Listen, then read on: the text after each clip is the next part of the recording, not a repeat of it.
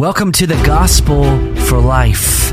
We have 4 Treasure Valley pastors committed to showing that the gospel is not just for that religious part of your life, but rather it's for all of life. You never graduate from the gospel.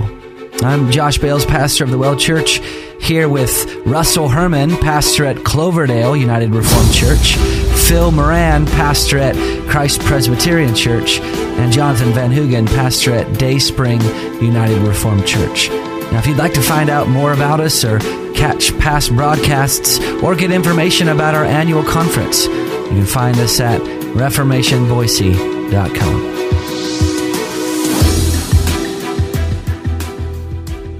All right, we have spent the week looking at God's holiness, and we've already looked at it in terms of the doctrine of God's holiness and the duty of God's holiness. And now today we're moving on to the delight of God's holiness. And you know, that's not just a cute alliteration, doctrine, duty, and delight. It's actually the way that we should view all of theology. Theology is meant to be for our head, for our hearts, and for our hands. And ultimately, if theology stays in our heads and doesn't come out through our hearts into worship of God, then it actually fails to meet the end for which God designed it.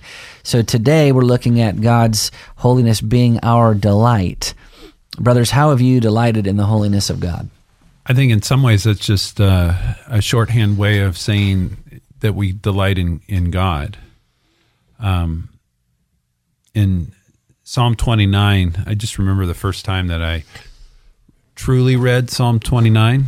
I think I read it, I don't know how many times prior, but it was probably about 10 years ago, 15 years ago, and I was teaching a course on the Psalms and came to Psalm 29. And it's a psalm that really deals with ascribing to the Lord glory, and it starts with, "Ascribe to the Lord, O heavenly beings, ascribe to the Lord glory and strength, ascribe to the Lord the glory due his name, worship the Lord in the splendor of holiness." And you think, when you hear the word worship thrown around and bantered around in today's evangelical world, the word holiness is not often in that conversation. Yeah. And it becomes about your own personal experiences and my own felt needs and my own emotional state of being during the course of quote-unquote worship.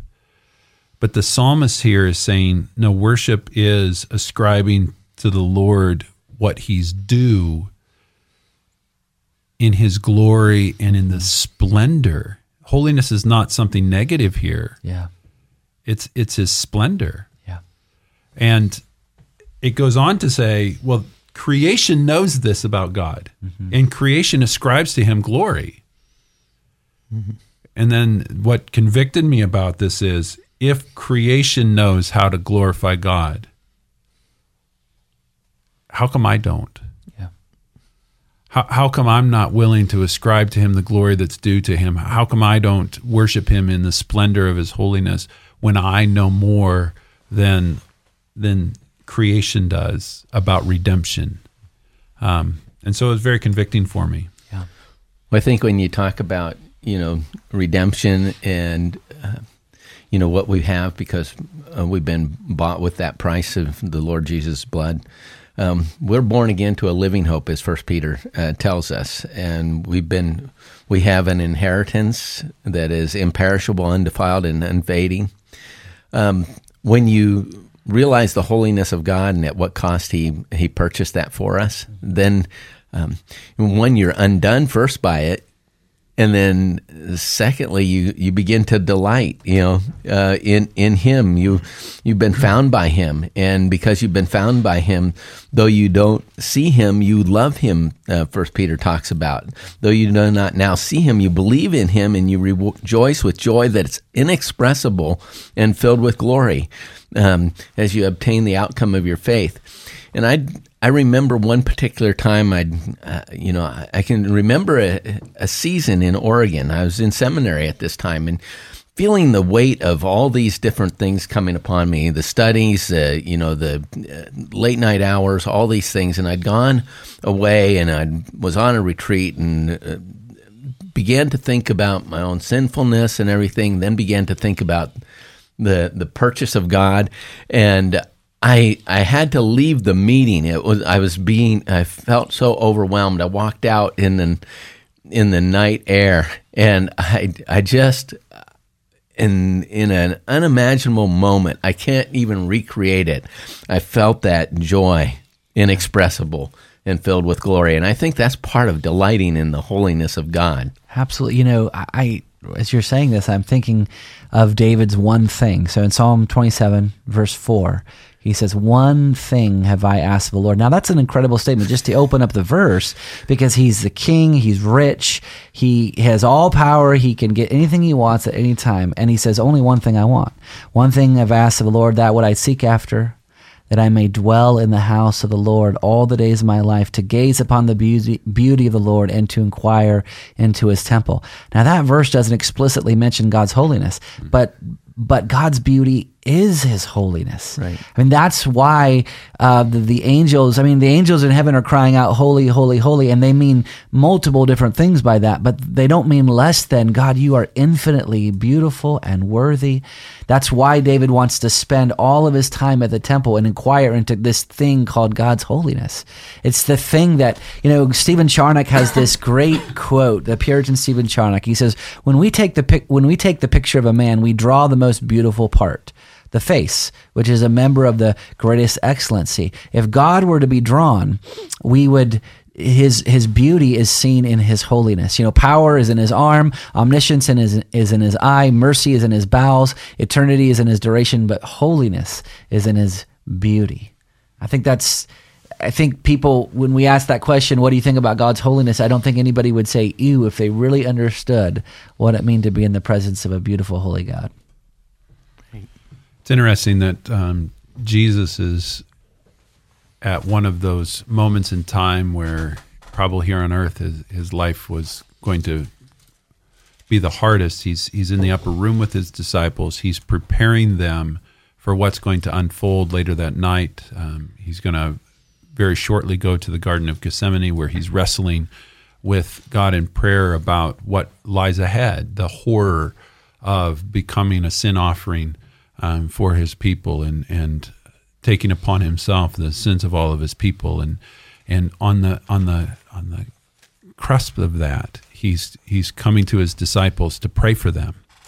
And in John 17, this wonderful prayer where he's talking to his disciples to continue to encourage, and you would think that he would refer to his heavenly Father at that point as loving Father, or gracious Father, or compassionate Father, because he's wanting his Father to take care of not only the disciples in the room, but all of the people that will be.